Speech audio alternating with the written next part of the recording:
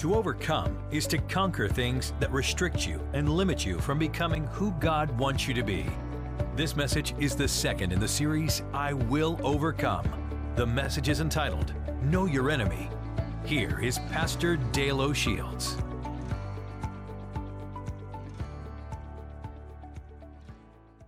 Grab your Bibles, your teaching sheets this morning as we turn our attention to God's Word. I'm going to share with you a message this morning that's in line with the series, I Will Overcome, and I want to talk to you today about knowing your enemy. Jesus, when He came, gave a very clear indication, description of what He came to do for people. In John chapter 10, verse 10, Jesus said, the thief, that's the devil, comes to steal and kill and destroy, but I've come that you may have life and that you might have it more abundantly. That little phrase, more abundantly, is where we understand that Jesus wants you to experience a more life. You were made for more. To experience the more abundant life that Jesus has requires decisions. We've been talking about making right decisions. So we've looked at several of those decisions, and one of them being the decision we're studying in this particular part of the series, I will overcome. Say it together with me. I will overcome. To overcome means that there are things that have to be overcome. You can't be an overcomer unless there are things to overcome.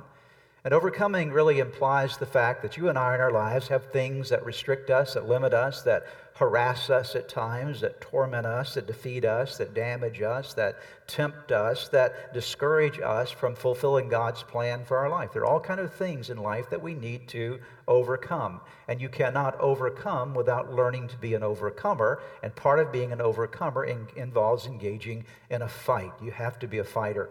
And last weekend we talked about sort of putting the fight into each one of you and making the decision to say, I'm going to do this. I'm going to be an overcomer. I'm going to rise up and fight. I'm tired of living in my wilderness. I want to make it into God's promised land for me and for you. And that's the decision that we made. And if you missed last weekend's message, I would really encourage you to take time to go back and listen. It's available free online for you.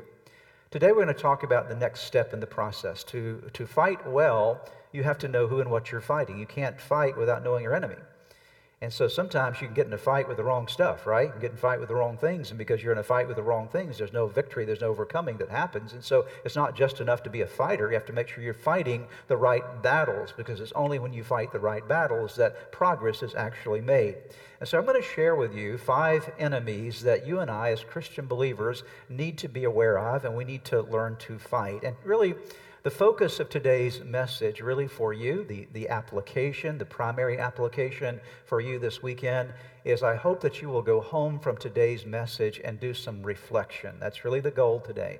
It's not so much just to teach you, but I hope that today's message will stir up some thought process in you and some self-analysis, some spiritual analysis, some reflection about where you are in your life and what enemies you may need to address in your life. So let's dive in and look at these 5 spiritual enemies that the Bible teaches us about. Number 1, the Bible teaches us that each one of us battle what we might call an anti-God spirit in the world around us. Ever since Adam and Eve sinned against God, going back to the Garden of Eden, not only did they fall prey to sin, but they set up in an environment of sin. Not only did they fall, but the environment fell. There was an atmosphere of sin that was created in a world, if you will, that was then subject to sin. And according to God's Word, we live in a world that is influenced and controlled by a god of this world, little g. The god of this world is Satan. That as he pulls on the thoughts and mindsets of people, the values of people, and he begins to influence the environment around us. If you don't believe that, just look at the garbage that comes out of Hollywood. You look at the kind of movies that are produced and the kind of music often that's produced and the kind of stuff that you see on television. By and large, none of that is righteous. Very little of it has any righteous or redeeming dimension to it. And because it's coming from the spirit of the world that is backed up by the God of this age, little g, not the God Almighty, but the little God, who is the God of this age, who is trafficking in the world around us. And that's why we have in our world a lot of humanistic perspectives and an anti-God spirit that has permeated us, that is around us. In fact, most people live their lives what I would call practical atheists. They may not say they're atheists, but they very seldom talk about God, think about God. They live a life completely separate from God. Occasionally, they may think about God, but it's usually a very distant kind of thing. Most people never even reflect upon what God's purpose or will or word is in their life.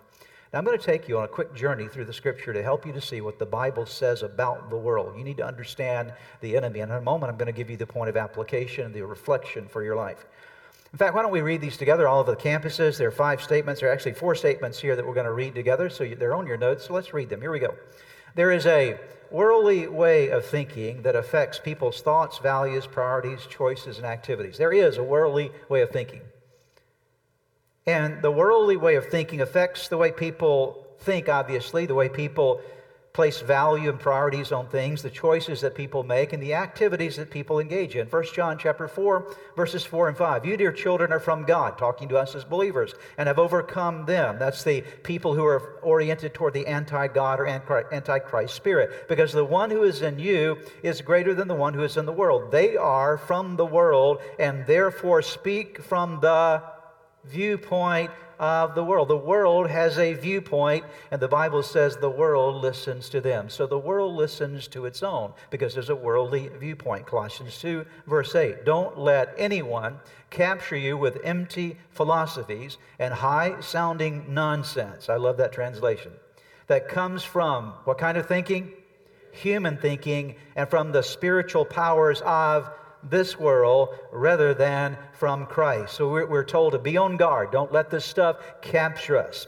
The second thing you must understand about the world, the anti-God spirit in the world, read it with me.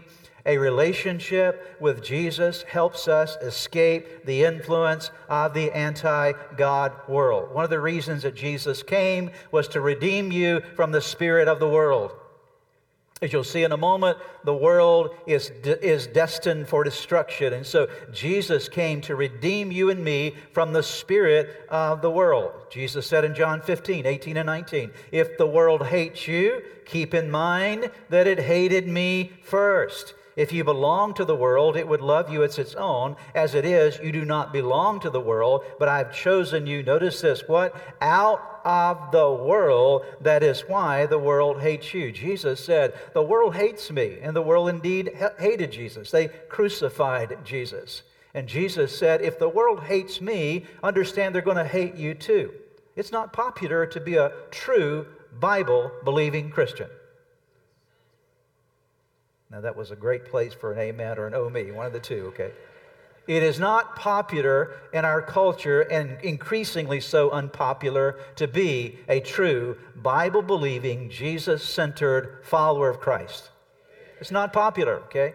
And if you really live that way, I promise you, you're going to experience some ostracization. You're going to experience some persecution. There are going to be times that people are going to make fun of you. But Jesus said, don't worry about it. They did that to me. If they did it to me, they're going to do it to you because you've identified. That's the world's approach to those who are followers of me. 2 Peter chapter 1, verses 2 through 4. Grace and peace be yours in abundance through the knowledge of God and of Jesus our Lord. His divine power has given us everything we need for a godly life through our knowledge of Him who called us by His own glory and goodness. Through these He has given us His very great and precious promises, so that through them you may participate in the divine nature that has become like Christ, having escaped the corruption where? In the world caused by evil desires. The third thing that you need to understand about the world, read it together with me, is that we should not love the world or embrace its ways.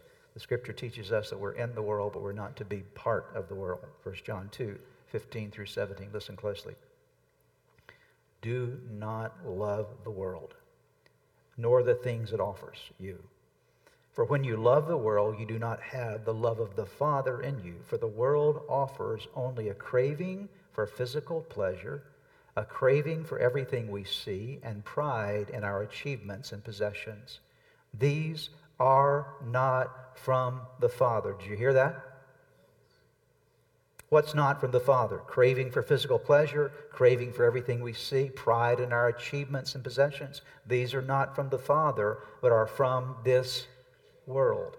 And this world is fading away along with everything that people crave. But anyone who does what pleases God will live forever. The fourth thing, and we really will just piggyback on the last one I just read there, last passage I read for you. This world, read together with me, this world is going to pass away. That's why you don't build according to this world. This world is not going to last. In its current form, it is not going to last. Jesus said, heaven and earth will pass away, but my words will never pass away. 2 Peter 3, 10 and 11 tells us the destiny of this world. Where are we headed? In the last day, the day of the Lord, that's when Jesus comes back again and judgment is established upon evil and God establishes His kingdom forever and ever. This is what happens, but the day of the Lord will come like a thief. The heavens will disappear with a roar, the elements will be destroyed by fire, and the earth and everything done in it will be laid bare. Since everything will be, what's the next word? Destroyed in this way. What kind of people ought you to be? You ought to live holy and godly lives. So if you build your life in a worldly way, you're set up for the same destiny of the world, that is destruction. The world mindset, the world value system will constantly try to pull you away from God and turn you against God. You need to know this enemy well, and you need to fight it. And my reflection question for you today, it's not on your notes, but it may do you well to write it down. How worldly are you? How worldly are you? I'm not answering the question for you. I don't know the answer to that question, but only you know the answer to that question in your life. That when everything boils down, and by the way, sometimes we're far more worldly than we realize we are, okay? And so we have to open up our hearts and lives to God and say, God, would you help me to understand how worldly am I? Because it's a battle that every believer fights. Number two, you battle a rebel inside of you. That's your second enemy, the world. Now we're talking about you, inside of you. And not only is there an anti-God spirit in the world, but there's an enemy actually who lives inside your body, okay? And that enemy that lives inside of your body, the Bible refers to it as your sinful nature, as your flesh, as your carnal nature. The Bible refers to it as sin living inside of us. There is a rebellious nature living in every person here. And this rebel that lives inside of us fights against the authority of God. It resists the authority of God, whatever form it comes. The rebel in you will resist the authority, the will, the kingdom of God. There's resistance that lives. There's rebellion that lives inside of all of us that fights against the Word of God, the will of God, the authority of God. Look at what the Scripture says. Ephesians 2, 1 through 3. Again, today is a day of reflection, okay? Some sermons, some messages just build you up with great faith. Other messages make you think. So I hope that today's message makes you think. Ephesians 2, 1 through 3. Once you were dead because of your disobedience and your many sins. You used to live in sin just like the rest of the world, obeying the devil, the commander of the powers of the unseen world. He is the spirit at work in the hearts of those who refuse to obey God. Now, this refuse to obey God, this rebellion. All of us used to live that way, following the passionate desires and inclinations of our sinful nature. But by our very nature, we were subject to God's anger just like everyone else. So it's talking about this evil nature that all of us are born with. Romans 8, 5 through 8. Now let's come into the life of the believer. Those who are dominated, Paul's writing to Christians here, those who are dominated by the sinful nature or the rebellious nature or the carnal nature, think about sinful things, but those who are controlled by the Holy Spirit, think about things that please the Spirit. So letting your sinful nature control your mind leads to death. But letting the Spirit control your mind leads to life and peace. For the sinful nature is always hostile to God. It never did obey God's laws, and it never will. That's why those who are still under the control of their sinful nature can never please God. Notice that when you're under the control of your sinful nature, your rebel that's living in you, can you please God? No, you're going to live in a way that's displeasing to Him. Galatians 5, 6 through 21. Listen closely. I'm going to read this very quickly. So I say, let the Holy Spirit guide your lives. Then you won't be doing what your sinful nature craves. The sinful nature wants to do evil, which is just the opposite of what the Spirit wants. And the Spirit gives us desires that are opposite of what the sinful nature desires. These two forces are constantly, what are they doing?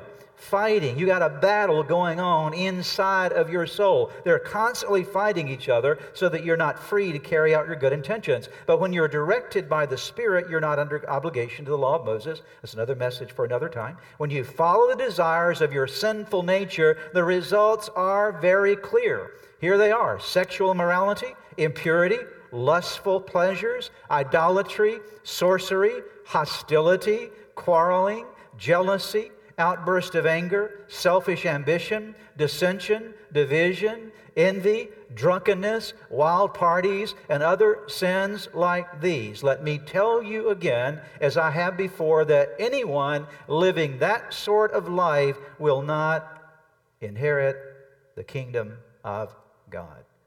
There's another passage I'm not going to take time to read for you in Ephesians chapter 4, but it talks about how Jesus calls us to put to death the sinful nature. But my reflection question for you in the second part of today's message is simply this: how rebellious or how resistant are you?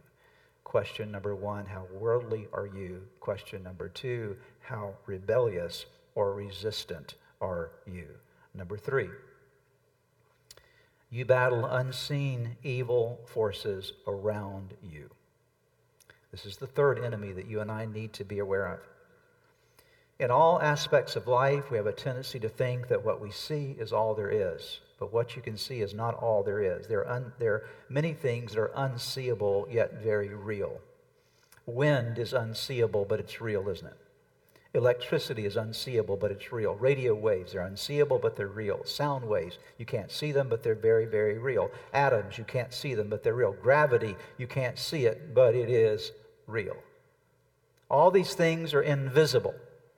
And yet we never think about them, acknowledging the reality of them, because we see the impact, the effect of them. And I want to tell you that just as there are certain things, if you will, in the natural world, in the world of physics, that exist, that are very real but unseeable, there is an unseen world in the spiritual realm that you and I must be very aware of.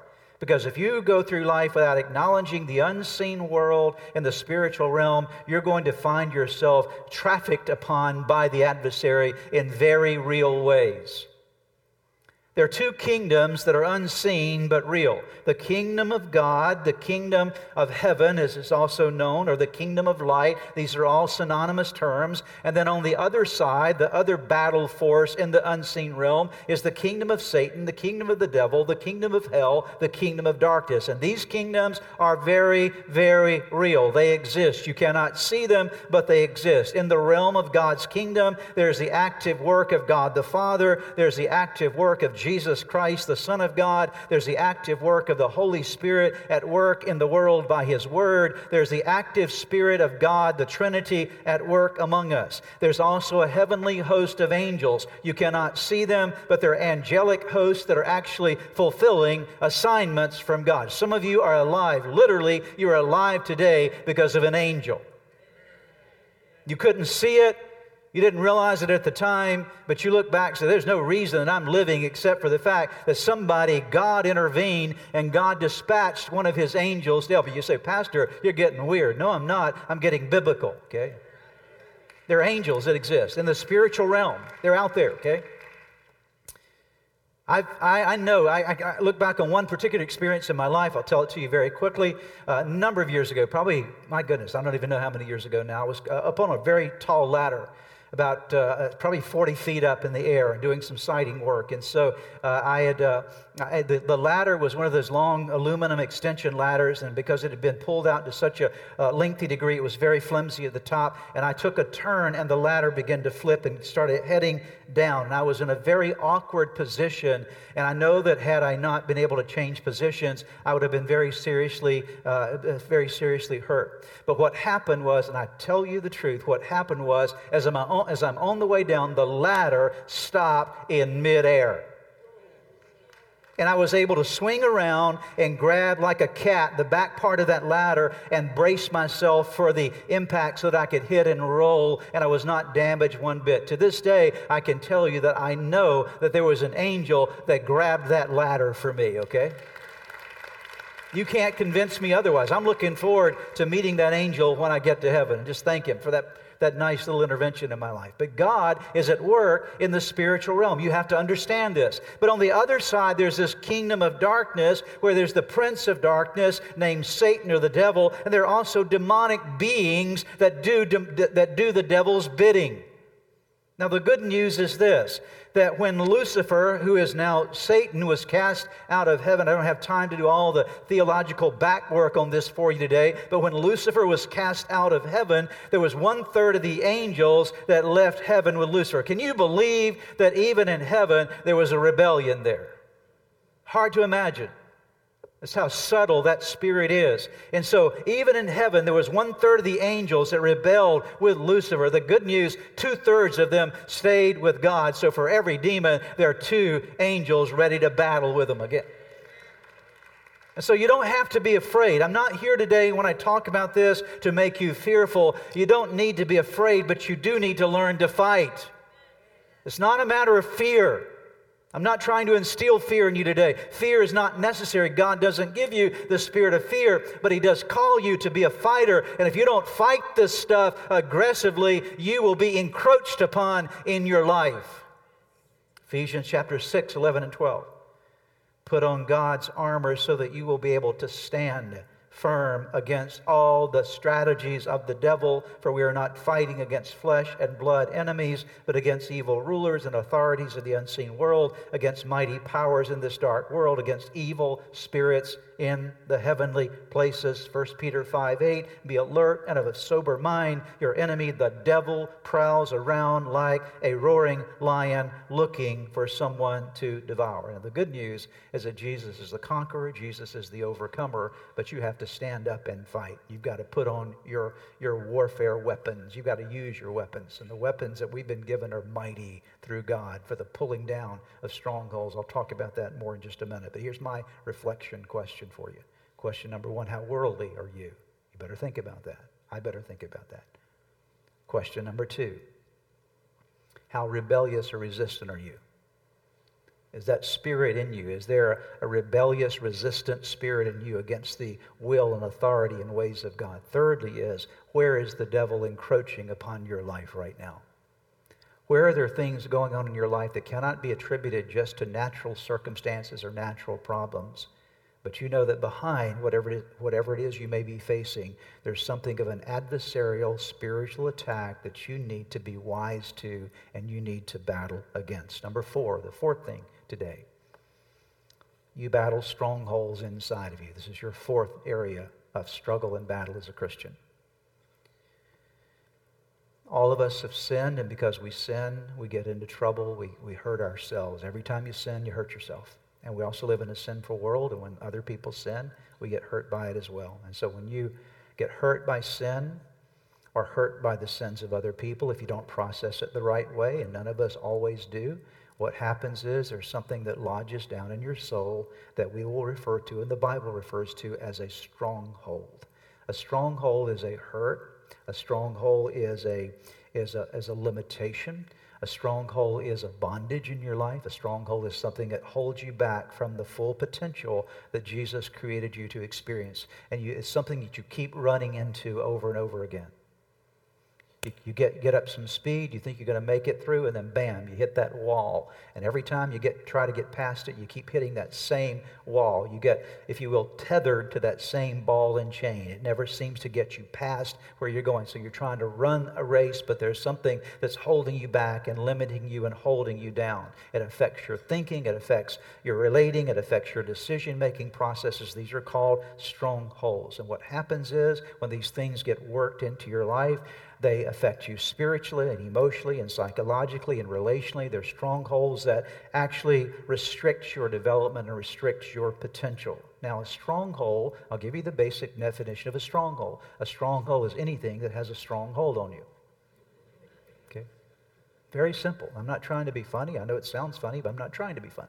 But a stronghold is anything that has a strong hold on you. So every time you try, it's like a leash on you that you try to run and you just can't get past it. It's the kind of thing that keeps you in your wilderness, as we talked about last week, and keeps you from entering into the full promised land. Now listen to Hebrews 12, verse 1. Therefore, we also, since we're surrounded by so great a cloud of witnesses, let us lay aside, what's the next phrase there? Say it with me, church, all the campuses. What's the phrase? Every weight. Think about that. Write it down. It's not on your notes, I know, but write down the word every weight. Lay aside every weight and the sin which so easily ensnares us, and let us run with endurance the race that is set before us. Some things in your life are not sins, but they are weights.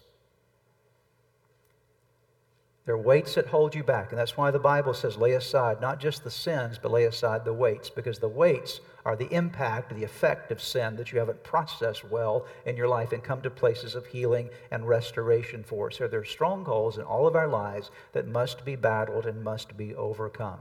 So what's the reflection question for you in this category? Number one, how worldly are you? Number two, how rebellious or resistant are you? Think about that in your life. What was the third thing? What areas of encroachment are there places the adversary has in your life that you need to battle a spiritual battle against? Number four, here's your fourth question. What things have a strong hold on you that need to be broken? You can't be an overcomer until you identify the things in your life that have a strong hold on you that need to be broken. Let's go to the last point here, and that is that you battle daily pressures on you. You battle daily pressures on you. Life comes to us with daily pressures and problems and challenges and bills and obstacles and disappointments and hurts and hurdles. Life is just that way. You solve one problem and here comes another. You notice that? You get everything sort of set up. You think, wow, finally. And then finally you get a phone call or you get something now that comes up. And so this is just life. It's what life is. And how you handle life is a big part of overcoming. How you handle life is a part of the battle. And dealing with life well, dealing with life pressures well, is part of becoming an overcomer. Look at Jesus' words in John 16, verse 33. He's talking to his disciples. He's going to be crucified. He's in the upper room with them there before he's going to the Garden of Gethsemane. And the next day he's going to be crucified. He says, I've told you these things so that in me you may have what? Peace. In this world, you will have, what does it say?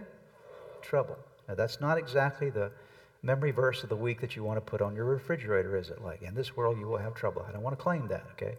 But Jesus said you've got to be aware of this. In this world, you will have trouble. It's just a part of it. It's not even about the devil. It's not. We live in a broken world, but it's just the fact that you live in the world. In this world, you'll have trouble.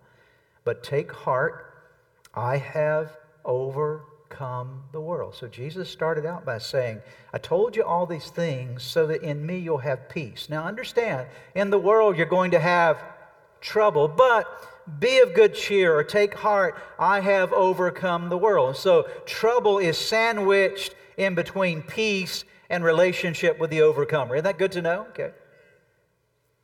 Trouble is sandwiched in between the promise of Jesus' peace to you and the promise of His overcoming power in your life. And so it's really not about the trouble. It's about learning to walk in the peace of God as we are in relationship with Jesus, who is the overcomer. But every day of your life, you're going to have the battle of simply dealing with daily pressure. And you have to learn how to overcome that in your life with the grace and power of Jesus Christ. I'll tell you a story.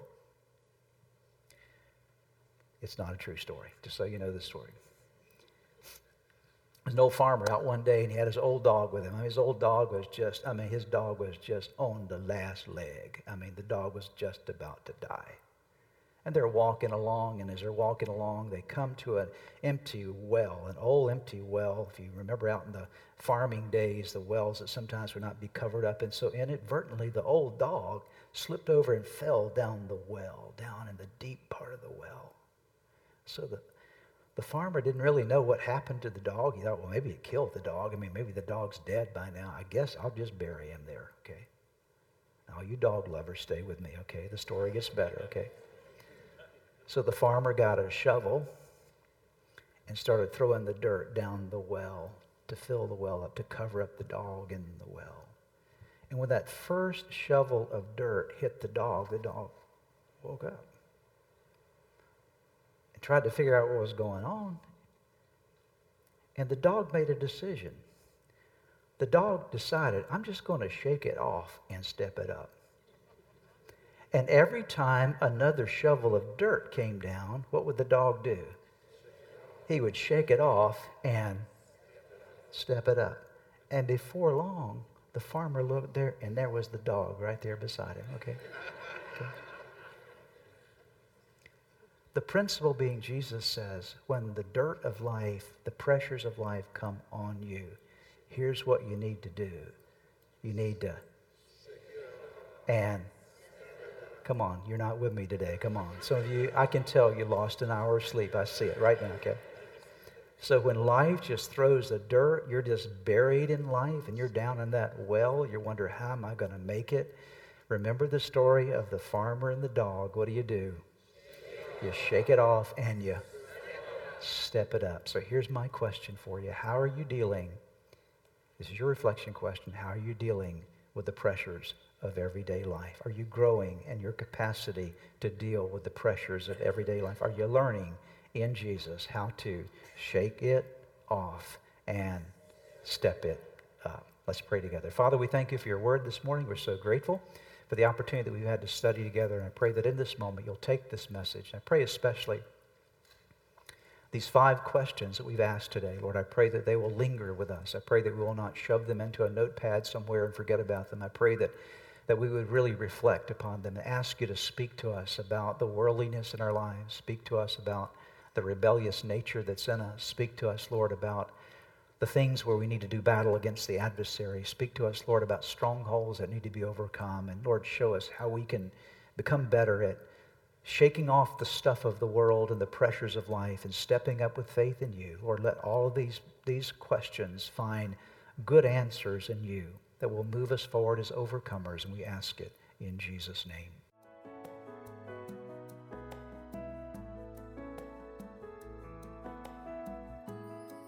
Thanks for joining us for today's message. I trust that you've heard something from God's Word that'll make a difference in your life now and forever.